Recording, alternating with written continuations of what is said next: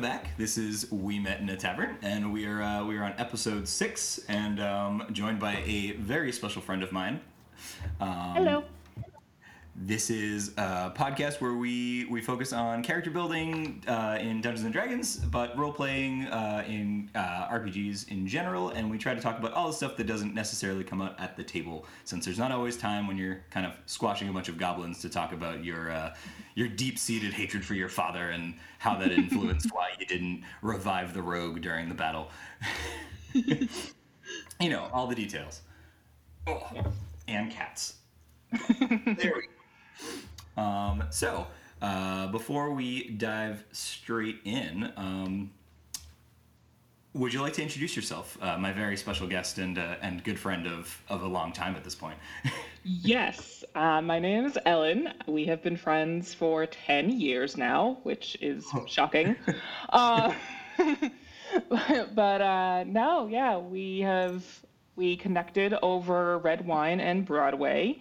And then that turned into connecting over travel and nerd. Yes, I have always been interested with D&D. Didn't start playing until my late 20s. But always loved fantasy, Harry Potter, Lord of the Rings, all that. So it was just a natural next step to fully embrace the original fantasy nerdom, not counting Tolkien. I mean, there's a lot of Tolkien effect on D&D, clearly, right. as I'm sure we'll touch on. Mm-hmm. Well, you loosely mentioned it, but the most important question is what are we drinking? Because it is a Sunday, it is a beautiful day out, at least in New England. I'm not sure about Oklahoma. Yes, I should say that I am in Oklahoma. You are in New Hampshire. So, long distance podcast, which is always fun. But yes, we are drinking red wine because, of course, we are. I mean, it was the very first conversation I think that we truly had was over red wine on a floor in Wakefield. So technically, I think it was at the table first, and then it went to the floor. That is fair. But yes. We were sitting Indian style. Like, it was not we weren't passed out on the floor or anything. Yeah. No. Yeah, we were still conscious. We just didn't have time to make it to the couch. So yes, no. Cheers. Cheers. It took a lot of energy for me to not drink any of the wine before we started the podcast. It's been like staring at me for a while. Oh, I pre-gamed with the glass. So. See, it was nice weather. I pre-gamed with a run, which is insane, but. Oh, why? But all right, so we're in the tavern. We've got our drinks. Most important. I try to start the first couple questions out more like small talk. You're not quite lubricated enough yet. Gotta get the gears going. You're a pretty interesting guest on this podcast. You're one of the first. You're fairly new to Dungeons and Dragons. Yes. Not necessarily to role playing games, but so I asked this question, and feel free to flavor any of the further questions as I'm a new player. I don't do this much. What are your favorite characters to play? This can be about classes, races. It can just be styles of character. But what do you like to play? Elves. Okay. Now I gotta stop because now this is the second time. The first 3 episodes, the first batch, all clerics. Second batch, all elves. I don't know what it is. I just keep making like weird.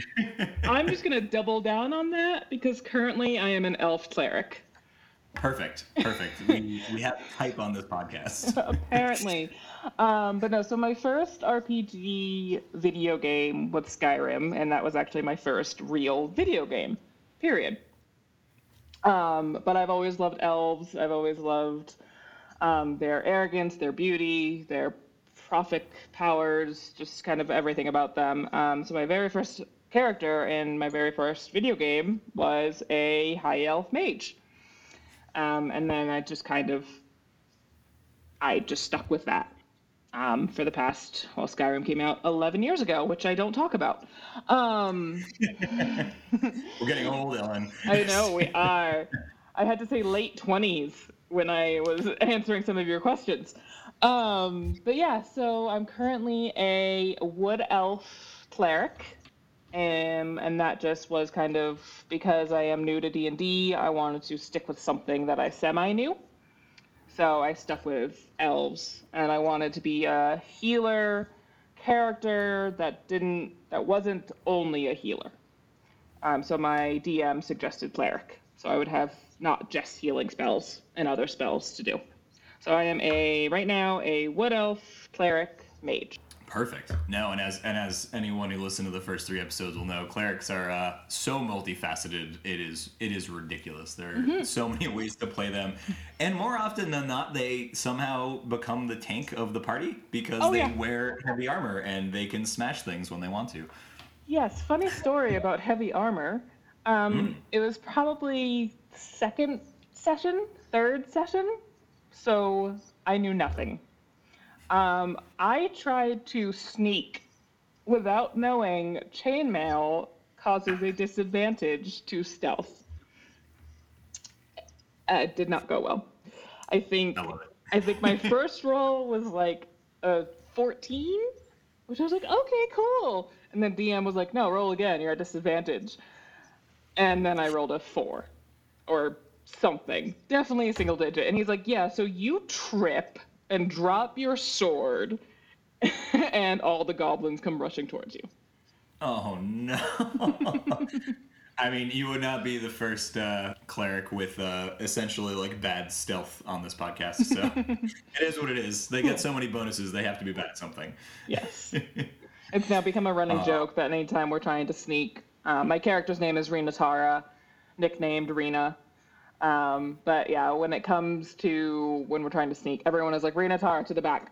See, I think you want to put you in the middle, and like, that way you can be like a sound cloud around them.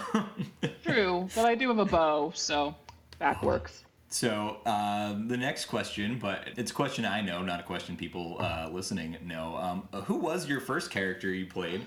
And then the follow-up, therefore, would be who is your favorite? Yes, so I've only played 2 characters, so this is a pretty easy question. My first character, I intruded on one of your campaigns because it was the only night we could see each other. I was planning on just hanging out, drinking wine, and watching, but then you guys were very kind and let me intrude. So that was, and I'm going to not spoil things because she's technically still alive in your campaign. But if you want to put yourself, go away and bring in the DM of that, then I will spoil things. But I know her name is Alanna. She is an elf. I don't even know if you know what type of elf she is, so I'm not going to say it, but she is an elf. And she was fun, but I didn't really form any connection with her because I played with her for, 3-4 hours? Something like that, yeah. However, my very first roll in all of D&D was a nat 20. So that was cool. She levitated a horse that she was pinned under and safely put it down. So that's one of my favorite memories of D&D, but my current favorite character is my current player because I have been playing her for about a year now and have been able to fully flesh out. So she, as I mentioned, is a Wood Elf Cleric. Her name is Rina, which translates as lofty crown in 1 or 2 Tolkien languages. And I just went full arrogant with her name. She is a noble-born. She left her woodland palace cleric library because she was 200 years old and bored to tears. Which, for people who don't know elves, 200 years old basically equals 20 in human years. So she's young, impatient by elf standards, very patient by human standards. And yeah, she just wants a little bit of adventure. I mean, and that's D&D right there. That's most of us just want a little adventure. Right. All right. Well, so kind of just following right into that, it's always smooth when the favorite character is the character we're going to talk about. Yes, it's convenient. Usually goes hand in hand, not always. Especially for, I would say, some of the people that we've had on that DM more often. You can definitely have a favorite character that isn't maybe the one that you're going to be able to talk about on an episode like this. Mm-hmm. But so we're talking about Rina. Yes. we're in the tavern.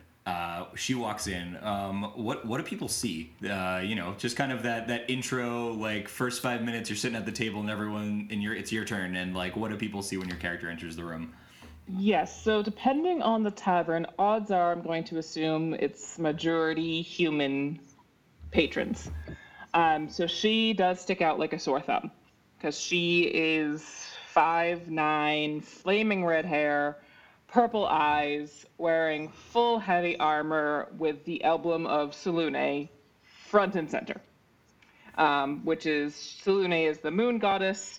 Her emblem, kind of creepy, not gonna lie. It's an eye with, I believe, 7 stars around it. So she doesn't even try to hide because she has just learned people are going to look at her, and she uses it to her advantage.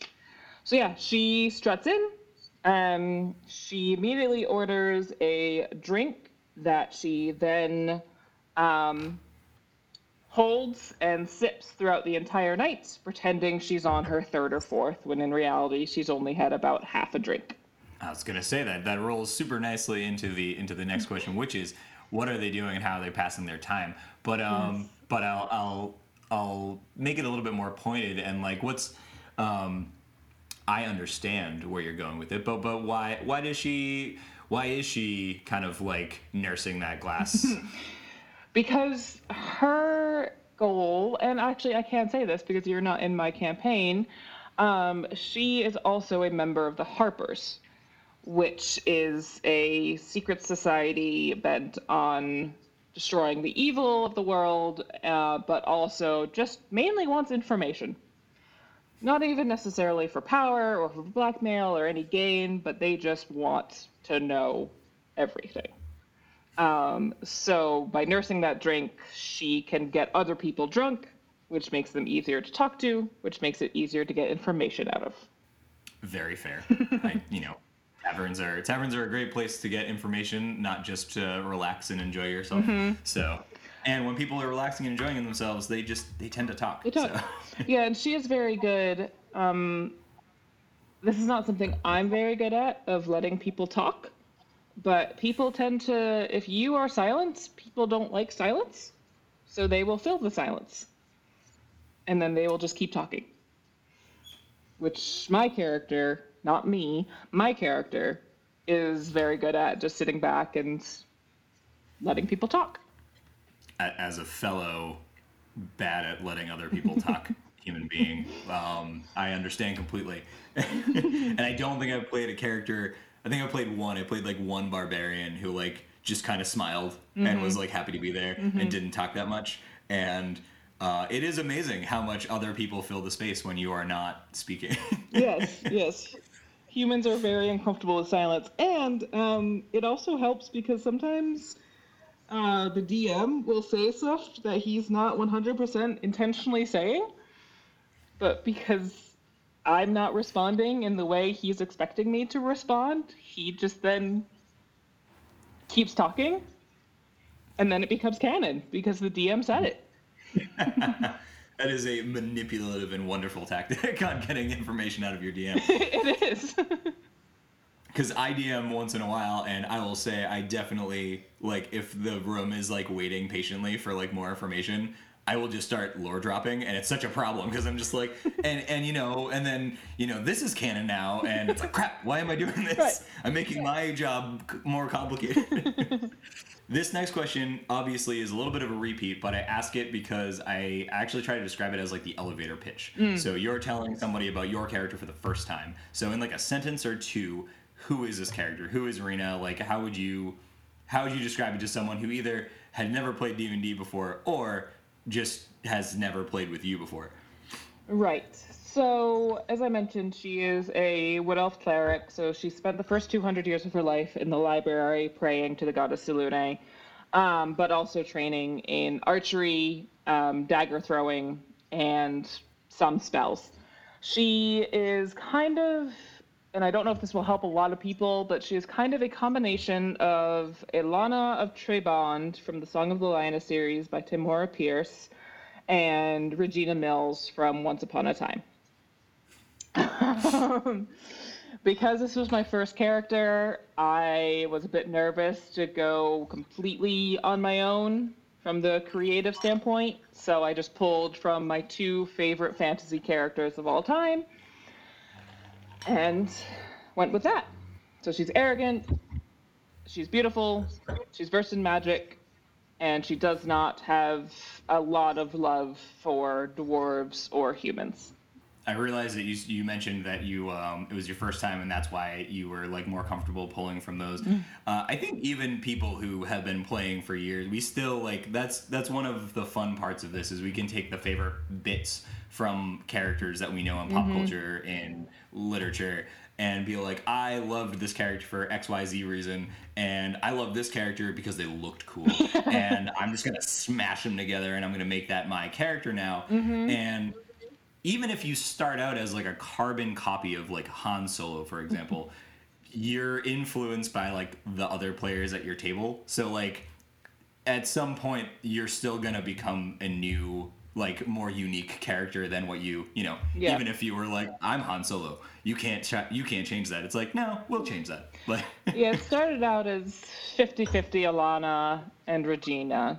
And then now she is more 95% Regina, and the remaining 5% of Alanna is the fact that she's a healer, but she doesn't heal that much, and she has red hair and purple eyes.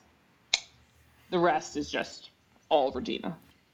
Selective healing is important. It costs like spell slots, and it does. Cleric spell slots can be very important for other reasons. Yes. And I will say, for anyone who has seen Once Upon a Time, you'll get all the Regina references, but anyone who hasn't, Regina Mills, wonderful character, has one of the most roller coastery character arcs. She's just never finished baking, and I think is kind of a perfect example of like a D&D character, just like you want a half-baked character who's always going to need a little bit more and a little more time because you know, you want to be able to be malleable and morph with the story. And I think Regina's a good starting place. Yes. Also, I want to preface for anyone who's watched Once Upon a Time, my character does not have the horrendously tragic backstory that Regina does. My character has a very comfortable life. She has always had, you know, the 1,000-count pillow, the nice 4-post bed, the everything. To the point now where if she's on the road, she will always sleep in the cart and not on the ground. See, I actually like that a lot because I would say it's not a mistake, but a trope that people fall into is the tragic past character, and there's something really fun about a character that's like, I am bored with this life. Like, bad things have not happened to me. Nope. I want a little bit of chaos. I want a lot of adventure, and I'm going to go out and do it. Versus, because you won't fall into, like, the silent character, like the broody character. All your silence is intentional. Yeah, she does not...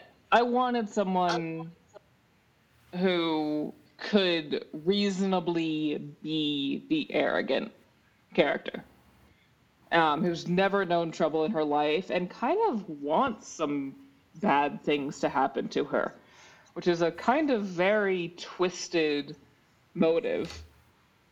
But when you've lived 200 years and never had anything bad happen to you, don't you kind of want some chaos in your life?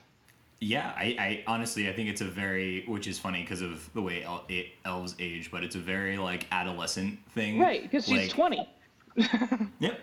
You think of that, like, 18 to 20-year-old who's just, like, everything's kind of been smooth sailing, but you start acting out anyways because you're just like, no, like, I want character growth. I want to feel oppressed for a minute. Pretty much. So I'm going to preface this next question with a little bit of information that I know, because I like the way that, for anyone who doesn't know, I do pre-interviews because it makes my life a little easier. But it's good for communication, just like a session zero is great for a D&D session. Pre-interview is really good for a podcast. But so the next question being is, what is the world that they live in, and how does your character fit in or not? I know that your campaign originally started out in the Forgotten Realms, like Faerun. Yes. And your DM has kind of morphed it a little bit since then, but like in general, a lot of the gods and the factions start, like they're from the Faerun Forgotten Realms. So anyone's playing 5th edition at the moment in those, you'll kind of get a lot of the references. But if not, they're all available. And yes. D&D Beyond is a wonderful resource, as well as the D&D Wiki, which I metagame all the time during my sessions. Don't tell me that. No. I don't let it influence what my character does. This is Ellen metagaming, not Rina metagaming. Understood. I've played board games with you for years, and I understand that sometimes just the knowledge is important so that you can start focusing again on playing the game. Right. But my soul. I do constantly ask the DM of, do I know this? Like, am I allowed to use this information? What am I allowed to use? And he is very clear as to what I'm allowed to use and what I'm not allowed to use. So I hope that helps your soul. It does. And that's a very good player trait, and I feel like anyone listening should. If it is fine to know information as a player, just make sure you are upfront with your DM and you do ask, like, hey, I know what a Cyclops does. Does my character know? Yes, I say that all the time. But no, so this world is primarily human, I will say, but other races are not uncommon. Humans don't give, second glances to dwarves or elves or halflings. We do have a giant in our party now, and humans are giving him a second glance. But magic is also a known, accepted thing. Humans don't necessarily react poorly when they see magic happening, but once it happens in close proximity to them, they will not necessarily freak out, but, we'll definitely be like, okay, I gotta go home and barricade my door because something's happening. Yeah, no, there's a little bit of NIMBY, not in my backyard, in Faerun. Right, yeah, for sure. Of like, yeah, no, they don't freak out that magic is happening. They freak out that magic is happening next to them. My character has gotten definitely some up downs and some glances, but as I mentioned earlier, she is wearing heavy armor with the symbol of Selune on it, flaming red hair, purple eyes. Like, it's not the fact that she's a wood elf that she's getting second glances. It's the fact of what she is wearing that gives her the second glances. Plus, she's making a statement. She is making a statement. She is not shy at all about being a cleric of Selune, because what cleric is shy about their goddess or god? The only thing she really keeps secret is the fact that she's a harper, because that's one of the number one things about being a harper. Or the only thing about being a harper. The first rule of Fight Club is... Precisely. No, I love that. And I think it's one of the fun things that I like is even if we have talked to a lot of people, and I have a lot of friends who play in fully homebrew worlds, which is great, and it's it's a really fun thing if your DM has the time and the resources. But when you do talk to people who are like, yeah, my game exists in the Forgotten Realms, and then you start listening to their stories, like it's like a completely different story than what your game in the Forgotten Realms is, and it's I don't know, it's a good tool for anyone playing, anyone DMing to be like, it's okay to use the modules, it's okay to use the world state. Your game is still going to be just as creative and interesting as a fully homebrewed one, and your DM might get a little sleep at night. So, I'm going to have two questions here. The first one is actually structured for the podcast. This is what we call story time. I really like to hear like a nat 20, a nat 1. It can be you, it can be another player, it can be honestly just any of that those kinds of like true successes or true failures that just had a great storytelling moment behind it. The follow-up will be, it doesn't have to be a nat 20, nat 1, but like since playing D&D, has there been a cool moment story-wise for your character that you'd like to talk about? Because I think as a new player, it's kind of a really good question to ask. Yeah, for sure. So I mentioned my quick nat 20 as my very first role in ever playing D&D. So that has got to make the top 5. And that's probably actually my number 2 slot. But my number 1 slot was earlier on in my current campaign. I found this dagger of many daggers, which is really cool. And basically what happens is when you throw the one dagger, you see X amount of daggers being thrown. The other players see Z amount of daggers being thrown, and your target is hit with Y amount of daggers. Really trippy, really cool, and very complicated to roll for. However, there was one time where I rolled to hit, and one of my rolls was a natural 20. And the DM said, okay, you hear a very loud bang, and you now have another dagger of many daggers in your hand, even though I had already thrown one of them. So now in my inventory, I have 2 dagger of many daggers, which is awesome. However, I am very selective as to when I use that dagger, because the DM then said, now imagine if you rolled a 1. So my guess, and my DM has not confirmed this, but my guess is that my dagger would disappear if I rolled a 1. See, I've been speculating on this, and I wonder if it would disappear or if it would just become a dagger. Either way, I don't want to risk it. No, and that's I love the chaos. As someone who has loved playing a rogue, I have asked my DM if I could ever have this item. He has said no. My follow-up question for you after the nat 20, nat 1 is just if there's been any, they don't have to be nat 1, nat 20 stories, but like any really cool character moments that just kind of solidified, like, I really like this game, or like, this is more than just rolling dice. Yes. So this happened fairly recently. We were in a battle with a shadow dragon and some shadow kai and some devil hounds. The unicorn head died. However, I have a spell which is Revivify, which means I can basically bring someone back to life who has died in the last minute.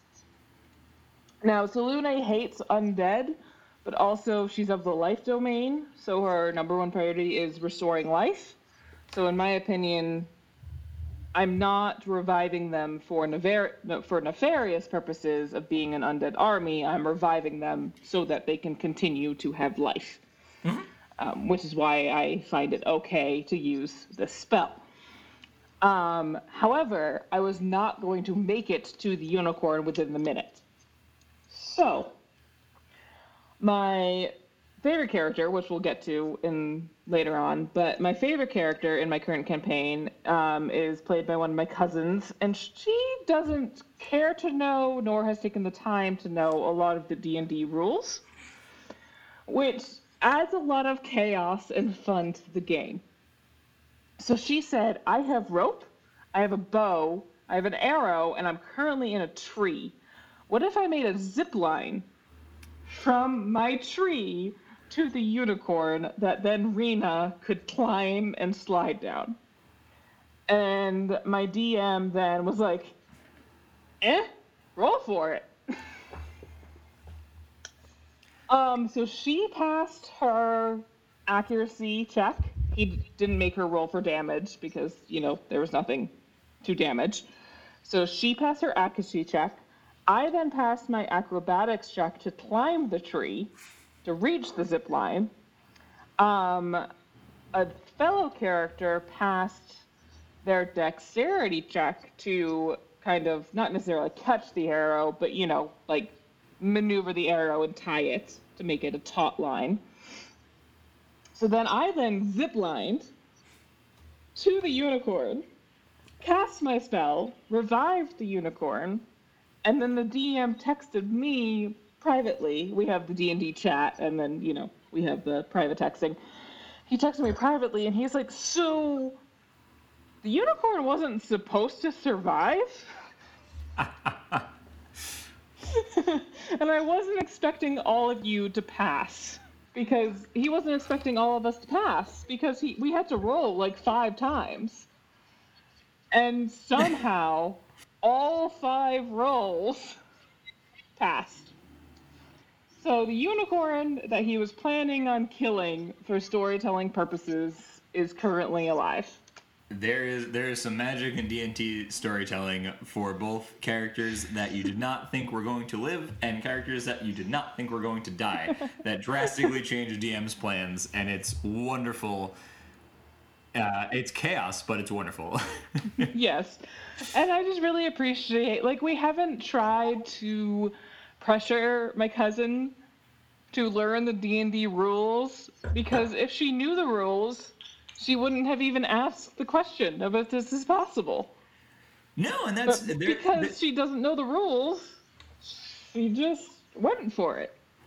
I think there is some fun there to be said. Obviously, having a basic understanding is good just for respect of other players at the table, but not constraining yourself to not asking questions, not trying fun things, because I think the best thing about 5th edition is that they are called guides and they are not called rule sets. They are think of them more like guidelines. Exactly. Yeah. Exactly. And I think that's a good way to do it, and to remind your fellow players that sure, there isn't a rule on how you would do X, Y, Z, but you can ask and you can try, and your DM will then look at you and go, roll X. Right. We'll see. I might make it 3 rolls to see if it even gets off the ground, but we can try it. And to be fair, the DM has said no to probably 75% of this player's requests. That's see, they're keeping them in check. So right. I think it's great. And at the end of the day, and I brought this up on the podcast a couple times, but at the end of the day, as long as your crazy requests or vice versa, as long as the limitations aren't stifling the rest of the table's fun, as long as everyone is having a good time, it really doesn't matter. You can do crazy things. Yeah, and this character, she's my favorite character in the campaign, besides me, of course. So I'll probably talk about her a lot. But her name's Farron. The character's name is Farron. She's a halfling. Her crazy ideas are always for the benefit of the group, which is why the DM is so willing to entertain them. No, and that makes sense, because it's not main character syndrome. It's not give me another cool moment. It's no. This would be great for us, the group. Right. Yeah, I can see tipping my hat to that quite a bit.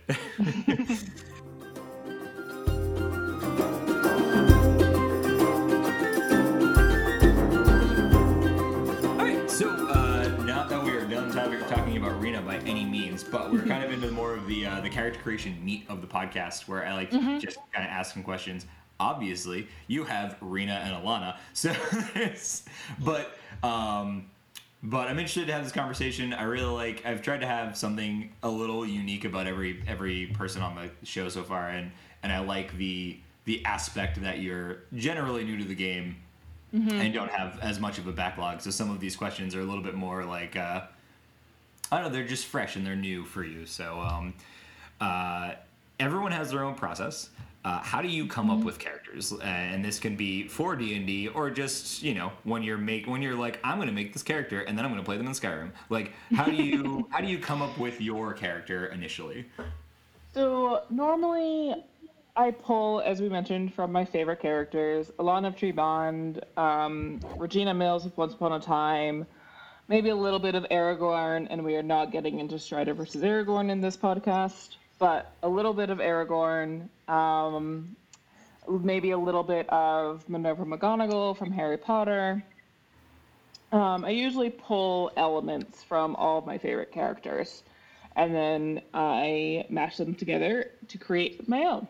Sometimes the individual elements are unrecognizable, and it takes only me explaining where everything came from for people to realize where I pulled from, and sometimes it's almost a carbon copy. It's just dependent on my mood when I create the character. No, I like that. And I mean, I think it's something that we all do inherently anyways, and are just maybe like less open about, because you're like, yeah, no, I didn't take this from this person. And as someone, I've admitted openly, I basically made Flynn Rider as my first character, so yes. There's no argument for that. Yep, it's just there. It's like some mix of Flynn Rider and Strider, and that's him. That's who he is. So and I mean, Strider is better than Aragorn. Aragorn's a terrible character. No, but absolutely not. This next question I think is definitely interesting, and I've added a follow-up in there after you answer. But so how do you handle stats? Obviously D&D is a game, numbers are involved. You've got our 6 base stats that are all important, and then break it out into all their other different components. So how do you handle stats when you're building your character? Do they inform your character? As in you decide on a build and then you build the character off of those stats, or do you let your character then inform where you want those points to go? So I start with the character itself, and I start to build the character and the personality and the backstory and what I want that character to be. And then from there, I look at the stats of the game and see how I can use those stats to help my character achieve those goals. So for example, with Rina. Now, Alanna, I will admit, your DM, also named Rob, helped me create that character pretty much 90%. Because A, we only had about 20 minutes to create the character, and he knew it was only going to be a 3-4 hour session with that character. So Rina Tara is I count her as my first real character. I knew I wanted her to be a healer. I knew I wanted her to be magically inclined. And I also knew I wanted her to be kind of an information gatherer. And then from there, I talked to my DM. And I will preface this with my DM. This is the first time he's actually DM'd a game.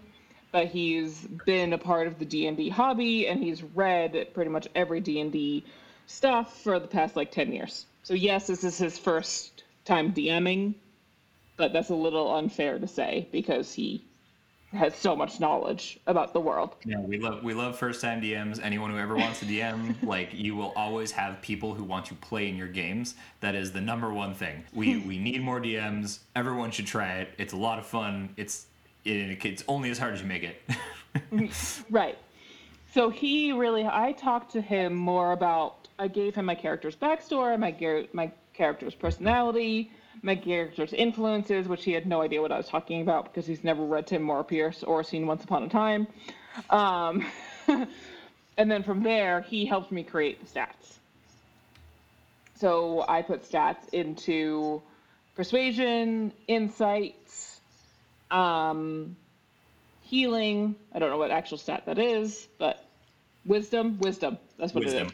Yep. Wisdom. No, Yeah. I have a note for later. So. I put stats into persuasion, insight, wisdom, and stuff like that. So yeah, I made my character in terms of from more of a narrative point of view, and then I let my DM kind of determine the stats, and we negotiated. It wasn't just him telling me what stats I have. He told me what stats he thinks I should have. And then I kind of, we talked back and forth. Of course.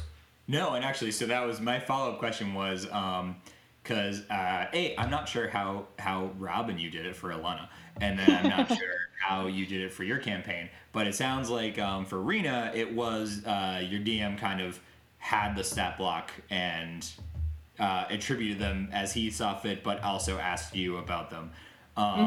Is that yeah? And then with Rob, did Rob make you roll dice for stats, or did you? No. No. Okay, so there was just. There was just, once again, it was very similar. It was a very similar situation, just condensed into 20 minutes instead of 3 days. Where my Alanna character is Alanna of Trebond. Like, if anyone's read Tamora Pierce, which if you haven't, please do. But if no one's read Tamora Pierce, Alanna of Trebond, quick tangent. She's a woman in medieval times, fantasy medieval times. She doesn't want to be a nun. She disguises as her twin brother and goes off to knighthood training. Love it. Right. 4 books later, a lot of stuff happens. But Alanna in your campaign is Alanna of Trebond. Like, I did not have time to come up with nuances of how she's different. So that made it very easy for Rob to just ask me questions of Alanna's personality and everything like that, and then we determined the stats based on that. And then in my current campaign, I had more time to not necessarily roll for stats, but discuss them, negotiate them. I asked some questions where my DM was like, yeah, no, that's not possible. But then from that question, he was able to glean what I wanted from my character and was able to twist my question into a way that was possible. I do love that. I think that for like starting players, it's a good way to kind of get your players into the game without starting to bog them down with like kind of what can seem like complexity of figuring out what stats you want, especially when you're like, I don't know what all of these things do. I don't know where I want to put these numbers, blah, blah, blah. But my question for you as a new player who hasn't necessarily picked their own stats in one of the 3 main ways that exist, which of these sounds the most interesting to you? Okay. And I will say, trigger warning to literally anyone who does stats, there's a million ways to do this, but like the top 3 that exist. There's rolling your stats, which in previous editions, or at least at some tables, there was like, you were like, I'm rolling for strength, and then you roll that. Rolling for stats now is you basically roll like an array, and then you pick where that array goes. And it's, you roll 4, and you drop 1. So 4 d6s for each stat. And then if you rolled 6, 6, 6, 1, you would take the 3 6s. It's like Yahtzee for stats, but it's really fun. There's a chaos element. I will try not to force it because it is my favorite way because I like the chaos. There is standard array, which is essentially there is an array of numbers. It creates very balanced characters. Who basically don't start off with like a crazy high stat or a crazy low stat, but you can definitely build a character that makes sense. And then there's point buy, and in point buy you can have, for example, an 18, which gives you a +4 in a stat, or you can and in the same realm, if you have an 18, if you go for the +4, you will have like a -2 in a stat. As a cleric, having a -2 in dexterity is kind of common. Correct. Well, I think I have a -1, but yeah. Well, then that's the thing. So I guess at a really quick, really terrible pitch, is there one of those 3 versions that kind of sounds the most interesting to you, and why? So, to me personally, my husband is delivering me another bottle of wine. Another bottle. See, I've just been embarrassed by getting through most of this bottle. You gotta keep up. I gotta make it through Sherlock. I can't go through 2 bottles of wine before Sherlock. Fair enough. I've seen Sherlock like 15,000 times. My favorite would be letting the personality affect stats, which is most likely point buy.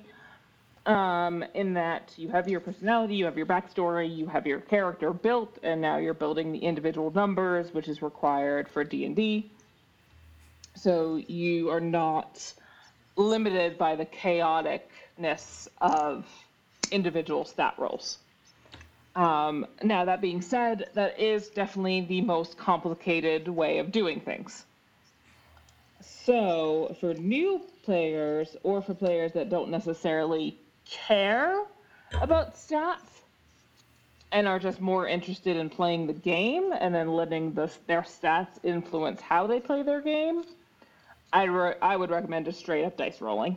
See, I always recommend dice rolling only because I think one of the things that's just so fun about the game is the rolling of the dice, like the chance, the oh my god, I know what's coming.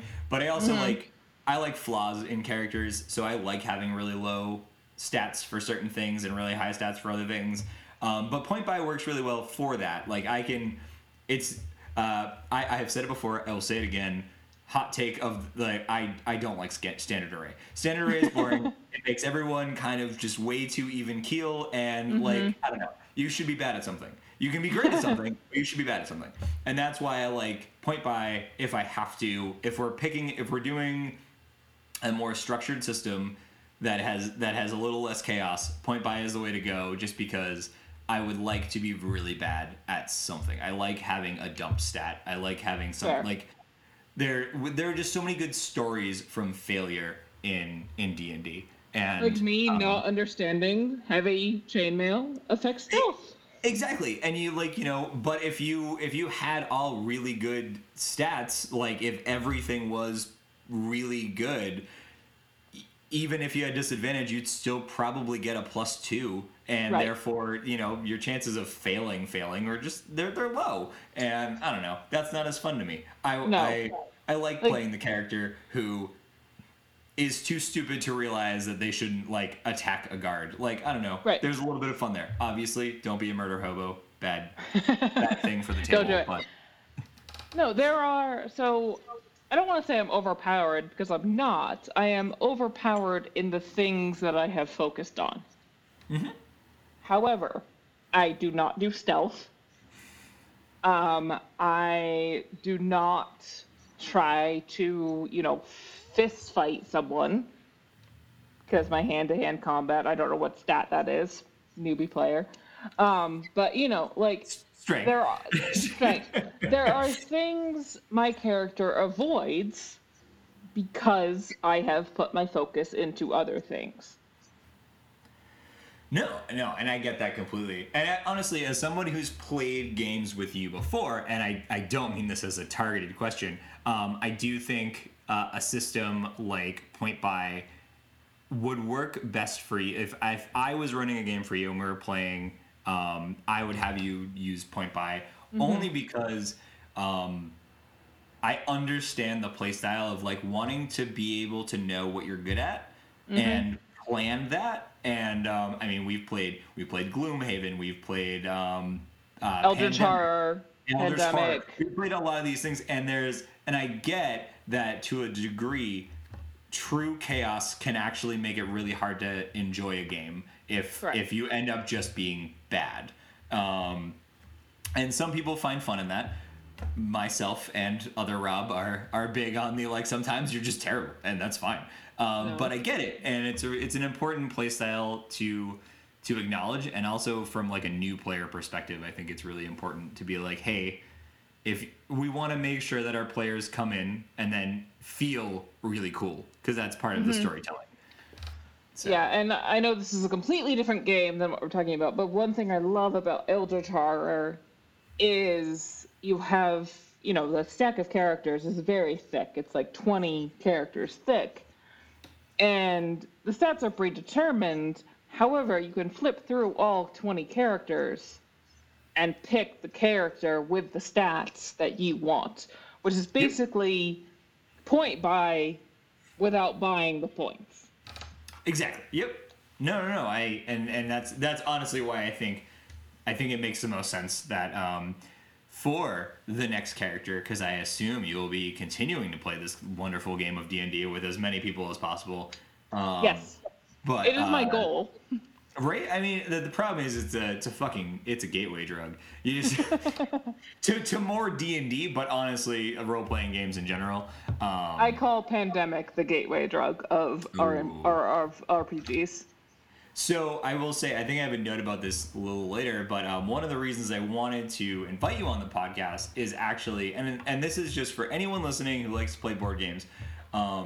If you are the person, if you have friends at the table who just start injecting story into every game that you play, like this is why tabletop RPGs, this is why D&D that is a good outlet to consider.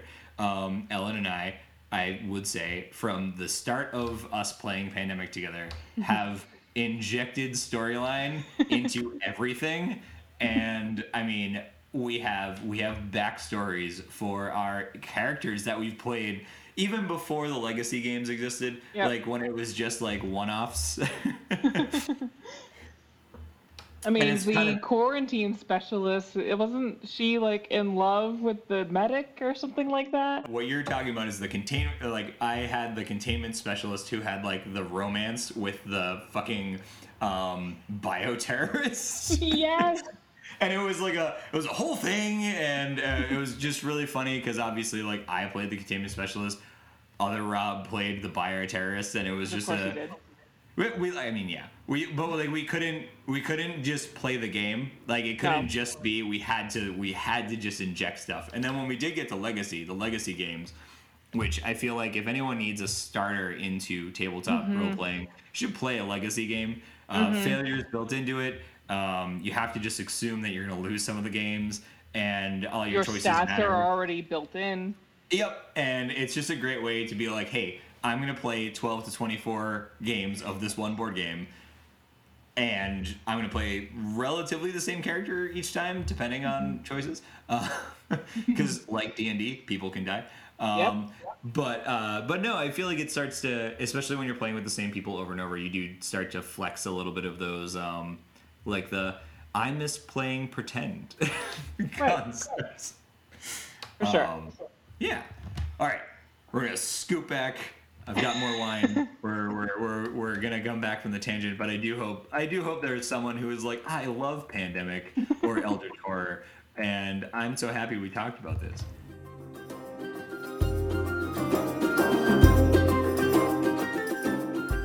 My question is going to be, what is your favorite stat? So there are 6 main stats: strength, dexterity, constitution, intelligence, wisdom, and charisma. At a really quick, wisdom is your casting modifier. Wisdom is also your like your perception and insight. Intelligence is investigation. So if you're like, that table looks really interesting, I would like to sort through that table. That's where investigation comes in for intelligence. Mastermind rogues, Sherlock, would be intelligence characters. Whereas wisdom, insight is more like looking at a person and getting a vibe, you know, like, oh, they look uncomfortable because they're sweating. Also Sherlock, but in a weird way, because, you know, charisma is obviously it's a presence of self. It is persuasion. It is also being able to use your presence to scare other people. Strength, pretty obvious. But like I can use the power of myself to do a thing. There's a really good, I highly recommend it. Just look up like D&D stats tomato, and you will find there's a great breakdown of all of these stats and like what they mean. Dexterity, I'm going to say as a cleric, you probably don't have it. Dexterity would be like, instead of climbing up the tree, you're going to like parkour from tree to tree. Or lockpicking. Yeah, and then constitution, which is like your actual self, so your health, your ability to just like be contained in a being. But what would your favorite stat be? So I think that's probably wisdom and constitution, with charisma and intelligence being a very close third and fourth.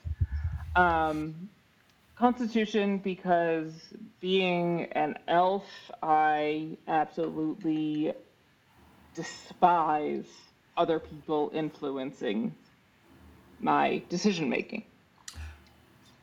Therefore, I don't want to be enchanted. I don't want to be manipulated. I don't want to be, So that's where the Constitution comes into play. And then the wisdom being the healing capabilities, the able to read the room, all of that. And then intelligence also comes into play, obviously. But basically anything that allows me to stay me is the most important step. No, and honestly, it's really funny because I like that you're saying this and you're playing an elf, because elves have Fate Ancestry, which basically gives you advantage on saving throws against being charmed. You can't be like magically put to sleep, which has become a lore-breaking moment in my main campaign. But the Fate Ancestry thing is really interesting, and it's not something that it sort of translates to half elves, but like for like actual full elves, like you basically are just, it's like, no, you can't just charm me. No, you can't change me. Funny story though, during my campaign. So we killed a shadow dragon, which I did not want to do because, side note, my character refuses to harm or kill dragons. Except in self-defense. Because dragons are older than elves themselves and have wisdom beyond belief and blah, blah, blah. So in this battle, I actually never attacked the dragon itself. Anyway, we ended up killing the dragon and then stripping him of his meat. Funnily enough, the innkeeper's wife ate some of the cooked dragon meat and then ended up accidentally, I failed my wisdom saving throw, which, side note, I have +6 to wisdom. Still failed. So then I was charmed by the innkeeper's wife, who was asleep, but exuding some charming effects because she ate dragon meat. I ended up being able to shake it off because my DM was very kind and let me roll a second wisdom saving throw. I mean, usually wisdom saving throws aren't all or nothing. It is a continuous, like, over time you keep getting more and more, but it is a good thing. Trapping your players, it can be fun, but also you don't ever, there's something about like, all right, well, I have nothing to do now for the next portion of the session. Right. Basically, all this charming was doing to me was making me really, really want to wake up this sleeping woman, because what she had to say was the most brilliant, earth-changing thing in the world. It wasn't handicapping me. It wasn't, preventing me from continuing. It was a very fun take on being charmed, but he didn't specifically say I was being charmed, so therefore my elvish fey ancestry did not take effect. Gotcha. I think the reason the DM gave me a second wisdom throw, so the charming happened at the end of session, let's just say 11. I have no idea, but let's just say 11. I mean, you've been playing for a year. You have the stamp of approval of it doesn't matter anymore. Like you're in it. Right. So the charming happened at the end of session 11, and then I gave him shit for 2 weeks because I had been, manipulated. And then at the beginning of session 12, he let me roll again. He let me roll an additional wisdom check. just a lot of how dare you. Basically, I am an elf. I am an elf. I am immune to being charmed. He's like, no, you weren't charmed. And he was very good at manipulating the situation to his advantage, which is a good trait to have in a DM. But then he let me roll for wisdom, and obviously with my +6, although I failed at that time, that was a fluke, because with +6, it's pretty hard to fail. Yeah, no, I mean, you're like, even, so obviously a nat 1 is technically, it's a failure and a skill check, that's the point of the nat 1, but like, a 2 is already an 8, So, Exactly, and I'm pretty sure I rolled like a 5 on my second check, which means I actually rolled an 11. And he was like, okay, yeah, like, you're good. So while we're talking about stats, before we move on to the next question, now that you have a slightly better understanding of stats, is there a stat you would consider what we call in the industry, the game, the hobby, a dump stat? So you're picking your stats and you're just like, I don't care. That can be my bad one. Is there one that you're just like, every time it's fine? Not every time, because as I've said, my character, personality, and history influences the stats. Of course. So I will most likely always pick a dump stat, but the dump stat would depend on my character, how I want my character to operate and behave within the group. Speaking personally, I would most likely honestly pick strength as my dump stat if you're forcing me to pick one. Forcing. I am right. Screaming at you. I'm saying, Ellen, you better pick this, or your episode's cut.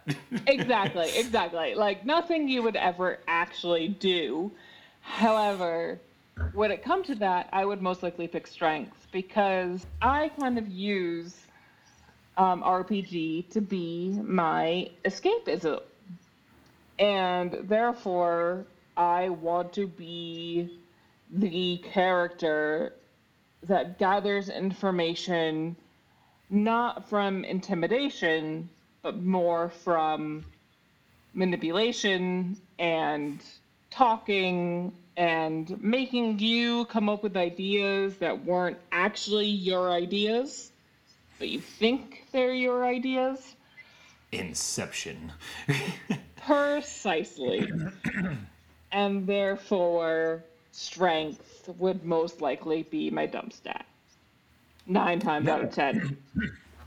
That's fair. And I've had this conversation with a few people, and some people are there are certain stats that are like, even if my character might not be good at it, I can't get rid of it because it's like something that I'm really good at, and strength tends to be a thing. And I was curious about it because I have watched you. People don't know Ellen. Ellen is a very multifaceted human being. I have watched this woman free climb a rock climbing wall up to a point that went beyond my uncomfortable level. Like, I'm gonna correct you. I was not free climbing. I was roped in. You were roped in, but you could have fallen and splatted at multiple times, and I was concerned. Which is why my husband was my belayer, because I trusted him to catch me should I fall. It was Lara Croft in the new games, like the revival that they've been doing, which has been beautiful. But it was that was what I was seeing, and I was just like, no, I'm just waiting for the moment where she falls, and I just hear fuck, shit, oh fuck. And from Laura, not from me. All right, getting back on track. I enjoy tangents quite a bit, honestly, and I do feel, I don't know, I'm a fan of the My Favorite Murder podcast, and I love that they do tangents, and that's what sometimes you just want to hang out with your friends and listen to them talk.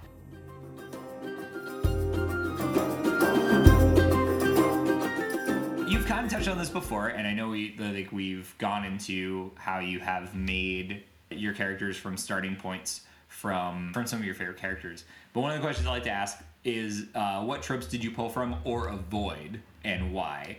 I don't naturally pull from tropes. I may pull from Tolkien, J.K. Rowling, Once Upon a Time, Tamora Pierce.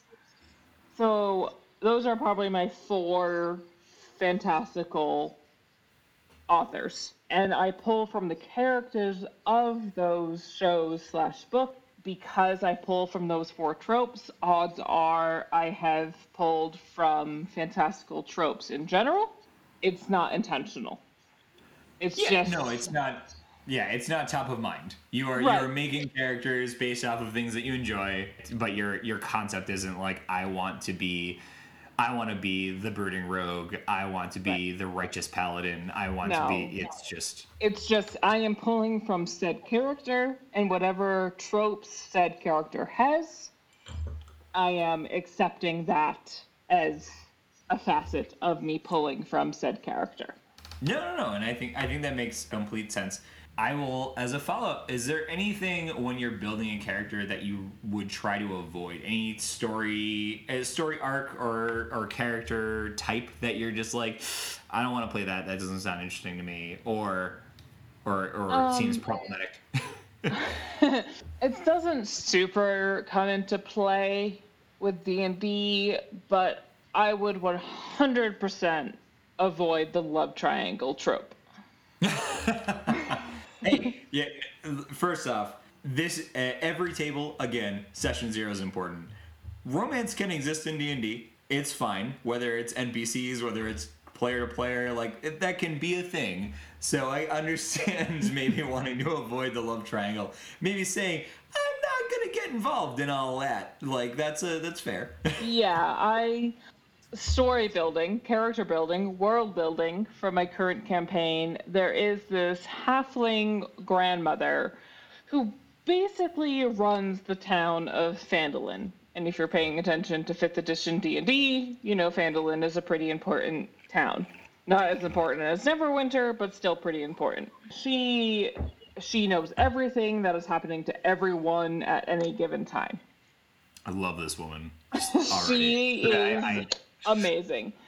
Her name is Quillen, and she is awesome. With that in mind, one of her number one priorities is to set people up.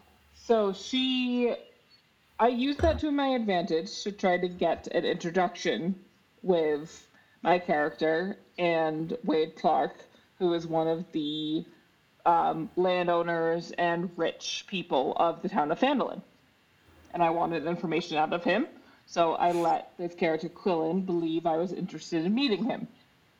I did not tell her why I was interested in meeting him. It worked because she thought I was looking to, go on a date with him.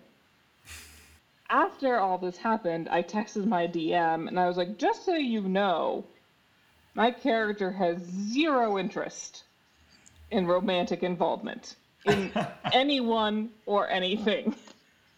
And he was like, yeah, understood. You were manipulating the halfling into getting a meeting. And I was like, yes. And it worked. I got the information I wanted, and then we moved on. But yeah, I've always hated the love triangle trope. It's just been overused, and I think slight tangent here, but I think it probably comes from the adaptation of the 6th Harry Potter book, Half-Blood Prince, which the book is all about Tom Riddle's backstory, aka Voldemort's backstory, Horcruxes, Dumbledore's connection to the Horcruxes, Harry's connection to the Horcruxes, all of that. And the book is fascinating and is essentially Deathly Hallows Part 1. And then the movie was just like, let's remove all of that and make it a love triangle between Lavender Brown, Ron Weasley, and Hermione Granger. I think that's where my hatred for love triangles really come from. No, and I get that. And honestly, love like a love triangle in a cooperative tabletop RPG. I think the important part is buy-in.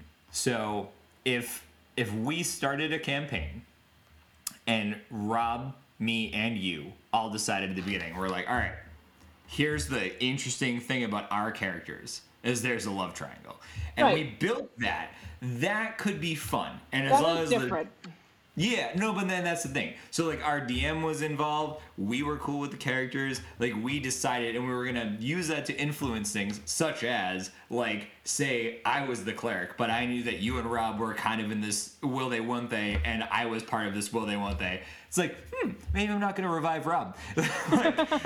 And sure, it's vindictive, but it's interesting. And it's but again, there's buy-in, and that's really important. And I understand why you'd want to avoid that trope. Avoiding anything that I would say stilts the party and stilts, the story as a whole. Tropes that lead to main character syndrome, such as I am the chosen one. which is always a tough, like, it's like, all right, but we can't have 6 avatars in the same campaign. Yeah, that's the only trope I would actively avoid. Any other trope that I would have my character fulfill would most likely be accidental.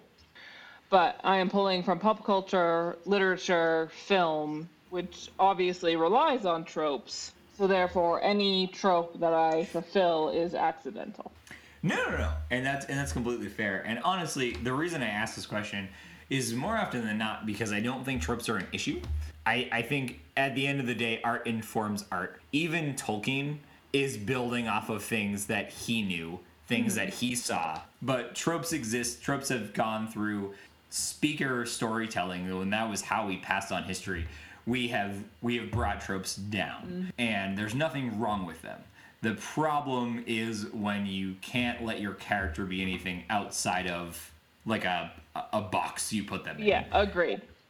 And I would say I really love I love the Tolkien influences that you have. I love everything from Tolkien, and it's just been it's always interesting because I feel like there are so many tropes that have come from his works that, like, as much as he like pulled from other influences, there's a lot that has come in a positive spin from him that we now, like, in storytelling use constantly.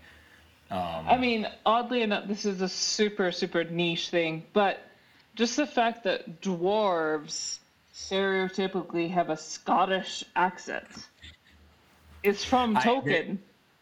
There's a big thing just across D&D, which is like having dwarves that don't have Scottish accents. Like, right. And it's just insane that, like, dwarves have a Scottish accent is from Tolkien.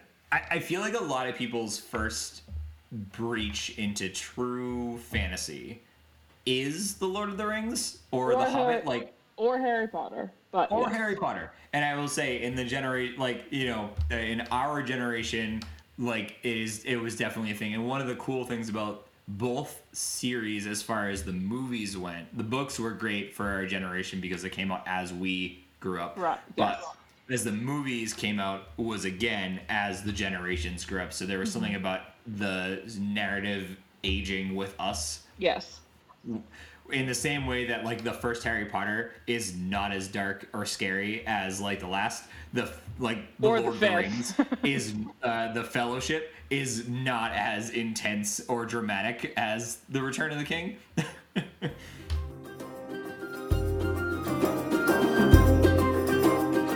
most fun part of this, but also the biggest problem was, and at some point it was going to lead to me drinking wine with one of my best friends, which means we were just gonna get on weird tangents. But I feel like as the mid-season finale of the first foray into this podcast, this is a great one. My question for you, and it's gonna be about Rina, but it really could be about any character you build. Okay. If you want to get into it. But is this character like you or different, and, like, why do you play them? I don't think my character is really anything like me, which is one reason why I play them. So my character is able to get information out of people by disarming them with charisma and general patience. And I don't think you can argue that I am a patient person. No. No argument. Correct. No argument. Agreed. And as I said earlier, she is patient by human standards, but impatient by elf standards. And I make that distinction purely so that my personal impatience is not canon breaking. Obviously, you've read some of this, but we both played, like, The Witcher, and there's something really interesting about the elves in The Witcher as far as patience goes. Like, waiting 20 years is not a big deal, but, like, you can still be an impatient elf. Right. You only want to wait 20 years. You don't want to wait 100 years. Exactly. Right. I remember Thanduin from The Hobbit saying 100 years is a blink in the eye of an elf. I am patient. I can wait. And if anyone wants to challenge me on the accuracy of that quote, I am willing to accept that challenge. But anyway, in that matter, Rina is willing to wait 20 years, not 100 years. So yes, I play Rina as a very, by human standards, patient person. She is willing to hold her tongue when necessary. She is willing to bide her time, and she's willing to take the time to perfect a skill. Me, Ellen, if I'm not perfect at something on the first try, I get annoyed. If I am not getting the answer I want on my first question, I get annoyed. All that means I am basically, Rina is basically, in an ideal world, who I want to be as a human, but not. So I will say there's something really interesting about wanting to play an elf, but for the sake of getting rid of very human traits. Impatience is a human trait. Especially when you're balanced against races that live for, dwarves are like 250 plus, and then you have elves who are just like 1,000's like the average. So there's something to say about wanting to be someone who's patient, relatively. Someone who can utilize time as an aspect, or can also just be like, hey, I'm not going to get it right away, when we feel like we're always rushed. And when you're telling it in a story where you, as an elf, are still impatient, you're just not impatient on the levels that we're used to. It's like, hey, I want to be different, but I also want to showcase impatience, and that's important. And there's something really cool about that, because you're still playing something that you're relatively used to, but it's only to your fellow elves, not to the people you're playing with at the table. Yeah, I still take the impatientness of myself so that I'm able to play the character, but I exaggerate it in terms of elf standards. So instead of waiting, half a second for a human to respond to my question, I wait 5 minutes. Yep. And that's how I, kind of take my impatience as myself and use it as an elf. While a patient elf would wait 10 minutes for a human to respond. But my character only waits 5 minutes. Honestly, I think I ask this question all the time just because I think it's a fun question. I think you can learn a lot about someone about the D&D character that they play, or characters that they try to play. But I ask this question because at the end of the day, it's really fun to explore traits that we admire, but also traits that that we just don't understand. I have tried to play a couple characters that I'm just like, this makes absolutely no sense to me. I am just not that person. I will never be that person, but I want to try to get in their headspace, and I'm going to play that character. So I highly recommend making choices in D&D, in role-playing games, that either you admire that maybe you don't do, or that you just don't quite understand. Right. Because it helps round out your perspective. Yes, and for all the Harry Potter fans listening right now, I have been sorted into Hufflepuff, which means one of my defining traits is that I value patience. Now, heavy emphasis on the value. Patience. That does not necessarily mean I have patience, which is where my character of Rina comes in, because I am not a patient person. Yes, patience is a value of mine, but one that I don't necessarily inhabit, but therefore I want to play someone who is patient. I really like that, and I do love the playing a character has traits that you value, that you would like to aspire to. There's something about like, hey, I haven't been able to get to this in my current like state. Like life is tough. We've all dealt with a 3-year almost pandemic. Like there's a lot going on in life, and it's hard to grow. But there's something about experimenting through RPGs, tabletop RPGs, communication with friends, storytelling, where you're like, hey, I can get in this headspace and I can try and I can remember why I like this trait so much. Right. So it's a trait I value but don't possess myself.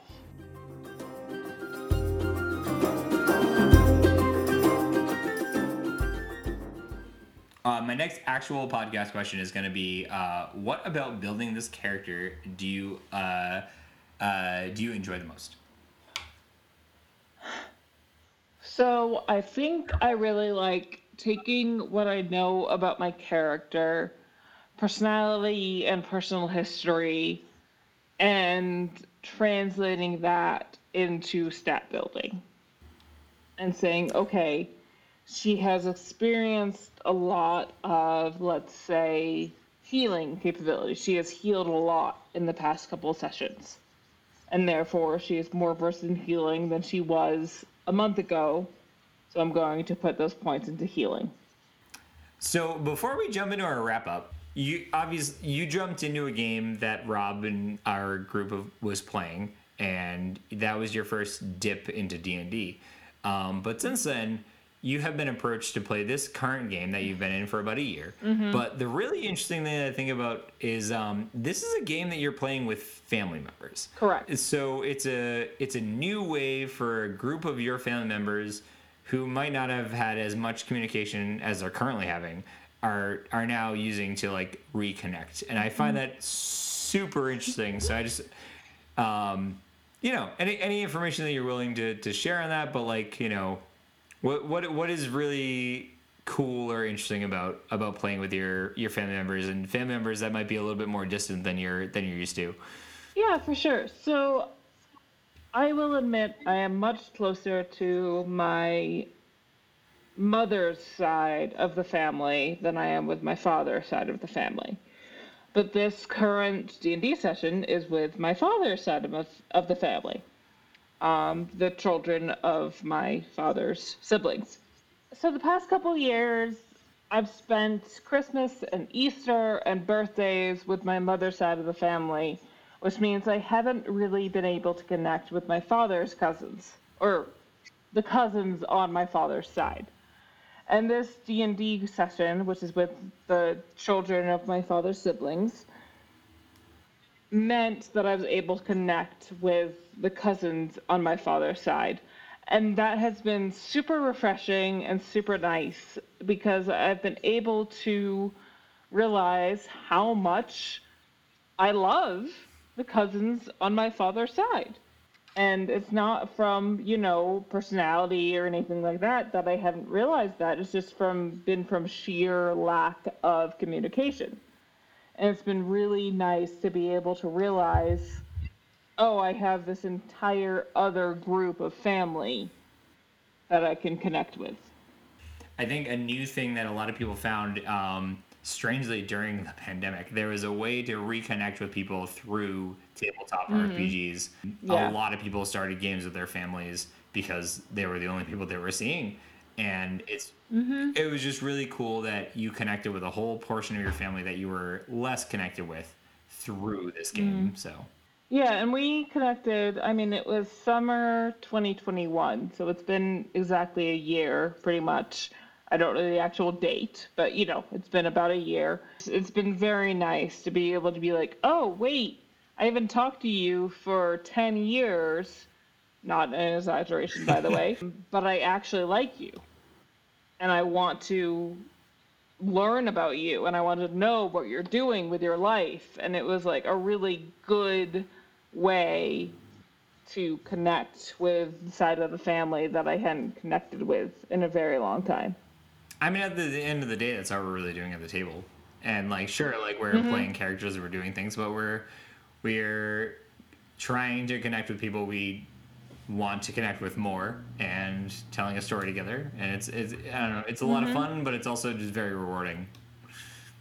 It is. And I mean, the first like half an hour of any D&D session, which happens every other week, by the way, is basically us just catching up, not even delving into the storyline of what we're currently doing. But, you know, one of my cousins just switched jobs, so we were talking about why he switched jobs and what he, you know, what he liked about his new job. My other cousin just graduated from college, so it was about congratulating him on that very huge achievement of graduating college. And it's just the first half an hour of every session is just a very familial, connecting experience. Literally anyone who's ever played D&D knows that you don't just like start the game.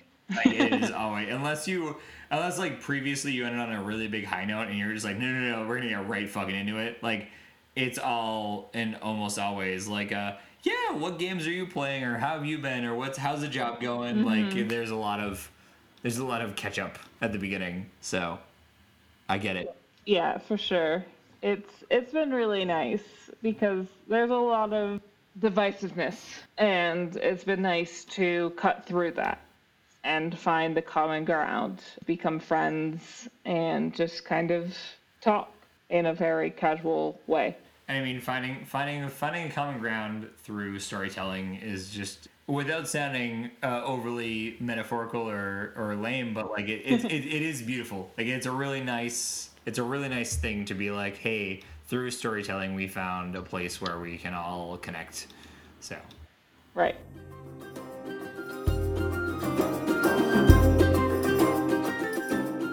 Moving into the wrap up, we've got a few more questions, but I like to use these ones just to kind of send it home. Overall, what got you into RPGs, character building, and what about it do you enjoy the most? I can't pinpoint an exact moment that I got into RPGs. I remember when I was little, I wrote stories that no one will ever see. But I wrote stories, I would create characters and names and all of that from a very young age. If I had to pinpoint an exact moment that I like fully accepted the fact that I liked RPGs, it must have been Skyrim. Because once again, that was my first RPG game. That was my first real video game. Because before that, I had played Mario Kart and Wii Sports. I mean, those are games, Ellen. I mean, I understand that they're not storytelling games, but like, if you can actually get to a reasonable place on Mario Kart, because I'm still bad. Oh, I had a gold medal in every single thing. But anyway, my very first storytelling game was Skyrim. So I think that is kind of the like turning point.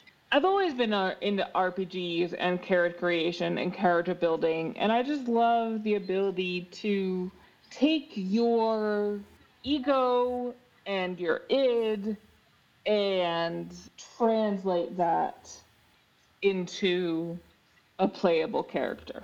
Some of the first conversations we had outside of red wine and Italy, but like actually were about your Skyrim character, and it's why I've always thought you were going to be a good guest on this show. You did not talk about a Skyrim character in the way that I knew a lot of people talked about their Skyrim characters. You talked about your Skyrim character in the way that I thought about my Skyrim character, which was, who are they? Why are they doing what they're doing? And Skyrim leaves a lot of room open for that. They don't tell you who you are. You're not forced into anything, and you're just thrown into a world. And I remember listening to you talk about your Skyrim character and like fleshing out this world and this life, and I was just like, no one told you to do that. No one asked you to add that depth to your character, but we could probably be friends. But yes, I absolutely love the background story of character building, and the stats are a supplemental element. of the background. No, I honestly, like, because I feel like the background just influences choices, and on any game that you have choices, you want to have a background because you want to know what you're kicking off of. So if someone's asking you to choose between life or death, it's like, oh well, how do you feel about life and death? How do you feel about the balance? If someone's asking you to choose between helping, like, the person who's been stealing from the ship or the ship captain, how your character feels about, like, the inequality is important. Like, those are Right, and my character is of the life domain, which means her primary goal is to preserve life. And regardless of the things that character has done within their life, doesn't 100% matter. Because their goal is to preserve life. Yep. And that means, the character stealing from the ship and the character who is the ship captain have the same weight in the preservation of life. So, just moving on through our wrap-up questions, what do you love about D&D, and what surprised you about it? I've always been a board game fan, and I like having the set rules as guidelines. Human nature does not like open-ended questions. We like to have limits, and having the rules of the board game presents limits. Now that you get into the debate of rules as written versus rules as intended, but that's an entirely other podcast willing to fill an entire season. So what I love about D&D is just the sheer chaoticness. You can have goals, the DM can have rules, the general world can have rules, but at the end of the day, the DM is God, and the players try to manipulate the rules.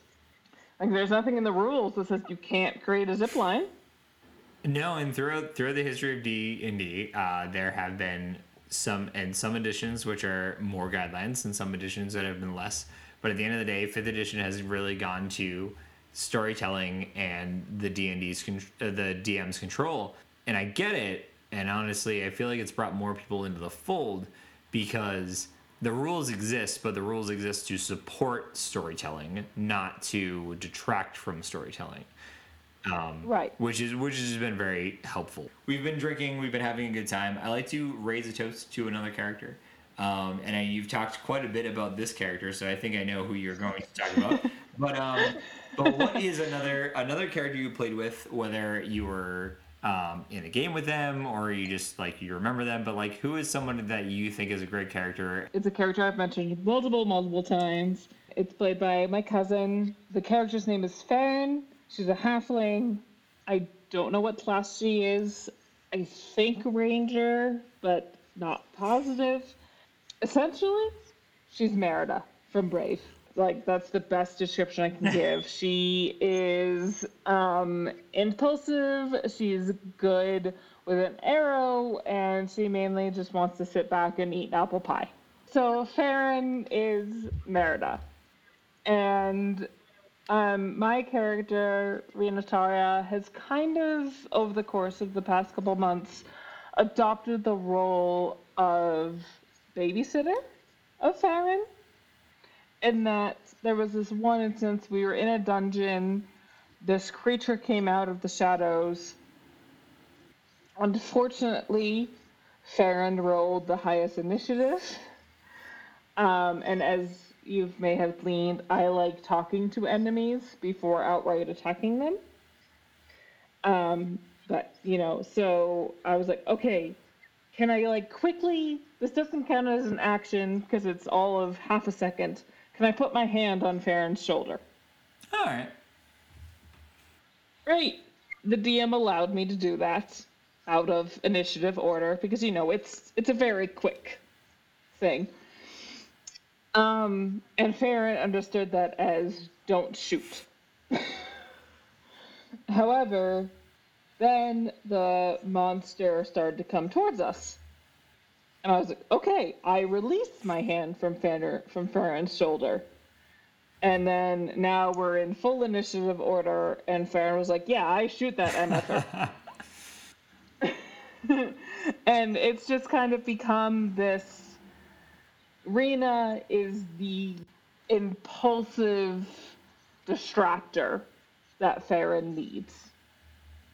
And sometimes I let that impulsiveness be full force. And other times I put my hand on her shoulder and wait for the situation to develop. And I have a very soft spot. Rina Tara has a very soft spot for halflings, but specifically has a soft spot for Farron. No, and I think that's great, and I love it because it's a great way to really invest yourself in the rest of the table, because you're not going to be that person who's waiting for their turn, because you are invested in someone else at the table's turn as well, and that's just always good, because our characters are great, but it's not our character is the main character, it's our party is the main character, and that's the important part. Right. So that's the podcast. Thank you again for joining me. I will never turn away drinking a bottle of wine with you. That is always is a joy. I'd love to do it in person soon. Me too. But I mean, it does. Being 1,500 miles away does put a damper on that respect. I mean, again, if we just had like a direct flight, it would make it a lot easier. We'll figure it. We will have a drink together very soon, I'm sure. Yes. Soon enough. At the end of the day, this was We Met at a Tavern. Thank you for joining us. If you're looking to follow us in any way, shape, or form, we are on Twitter, Instagram, and TikTok, all as We Met in a Tavern. And then if you have any questions or you want to submit things that you would like us to ask our guests, we are We Met in a Tavern podcast at gmail.com. If nothing else, we are excited to be here, and we're happy that you're listening, and keep following. So thank you very much, and have a good day. Thanks for joining me, Ellen. Thank you. It was a lot of fun. Of course.